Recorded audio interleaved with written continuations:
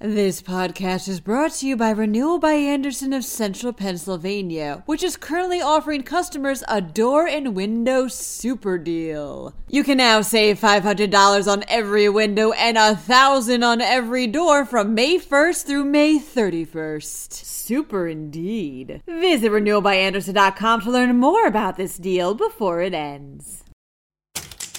A federal lawsuit has been filed against top Pittsburgh government officials over the use of tear gas and rubber bullets during a protest. Meanwhile, another lawsuit is filed by President Donald Trump's re-election campaign against Pennsylvania's county election boards over mail-in voting. The Department of Labor extends unemployment benefits by 13 weeks, and Pennsylvania has its first alcoholic ice cream store.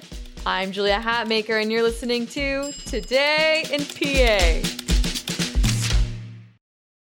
A federal lawsuit is being filed against Pittsburgh's mayor and top police officials over actions taken during a protest on June 1st, in which police used tear gas and less lethal ammunition on members of a crowd. The 41-page document alleges that they violated the constitutional rights of the protesters on that day and accused the officials of sanctioning excessive force against peaceful protesters, lacking proper crowd control policies, condoning indiscriminate use of force, and falsely accusing protesters of violence, according to the Pittsburgh Post-Gazette. The lawsuit is asking for a federal judge to order Pittsburgh police to stop using less lethal ammunitions against peaceful protesters and not to fire beanbag rounds, sponge grenades, or rubber bullets indiscriminately. It also wants a judge to make it so police cannot order peaceful protesters to disperse if there's no threat to public safety, and if an order to disperse is given, to provide a safe way for protesters to exit. It also wants a judge to ban the police from using chemical agents, such as tear gas, to disperse a crowd without an imminent threat. The re-election campaign for President Donald Trump is suing the state of Pennsylvania's 67 county election boards over how the state collected and counted mail-in ballots, reports the Associated Press. Joining the re-election campaign in the lawsuit is the National Republican Party, U.S. Representatives Glenn Thompson, John Joyce, Mike Kelly, and Guy Reschenhaller, and 2 voters.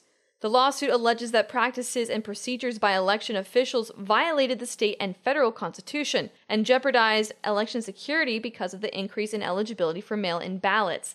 The number of mail-in ballots has led to questions about the accuracy of election results, according to the lawsuit. One of the chief issues, according to that lawsuit, was the creation of drop-off areas for ballots, as voters didn't have to hand their ballot directly to county election officials or offices.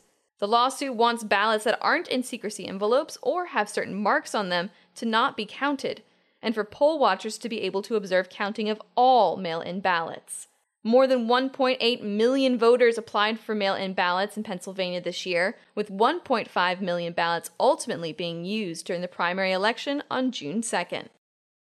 Unemployment benefits have been extended by 13 weeks in Pennsylvania, reports PennLive.com. The Pennsylvania Department of Labor and Industry said that those who have exhausted their usual unemployment benefits can apply for extended benefits. In order to claim extended benefits, you'll have to complete an online certification form. Extended benefits are for the same amount as your usual weekly benefit amount, which is 50% of what you would have regularly received if you were employed. Extended benefit programs are supposed to occur when a state's unemployment rate reaches a certain number. In Pennsylvania, the most recent unemployment rate was 13.1%. That was in May. That number is largely because of the coronavirus pandemic. Ice cream infused with alcohol is on the menu at one Pennsylvania restaurant. Boozy Bees in Wilkes-Barre is open and ready for business after moving locations. It's the first alcoholic ice cream shop in the state, reports the Times Leader. Boozy Bees offerings include Fruity Booty, a cereal ice cream with vodka, and Coco Loco, which is coconut ice cream infused with rum. It also does boozy ice cream cakes and ice cream sandwiches. You must, of course, be 21 years or older to purchase ice cream at the shop. I didn't know boozy ice cream was a thing, but honestly, I'm kind of into it. That's all for today's news. I'm Julia Hatmaker, and I'll be back tomorrow morning with another episode of Today in PA. Thank you so much for listening, and have a tremendous Tuesday.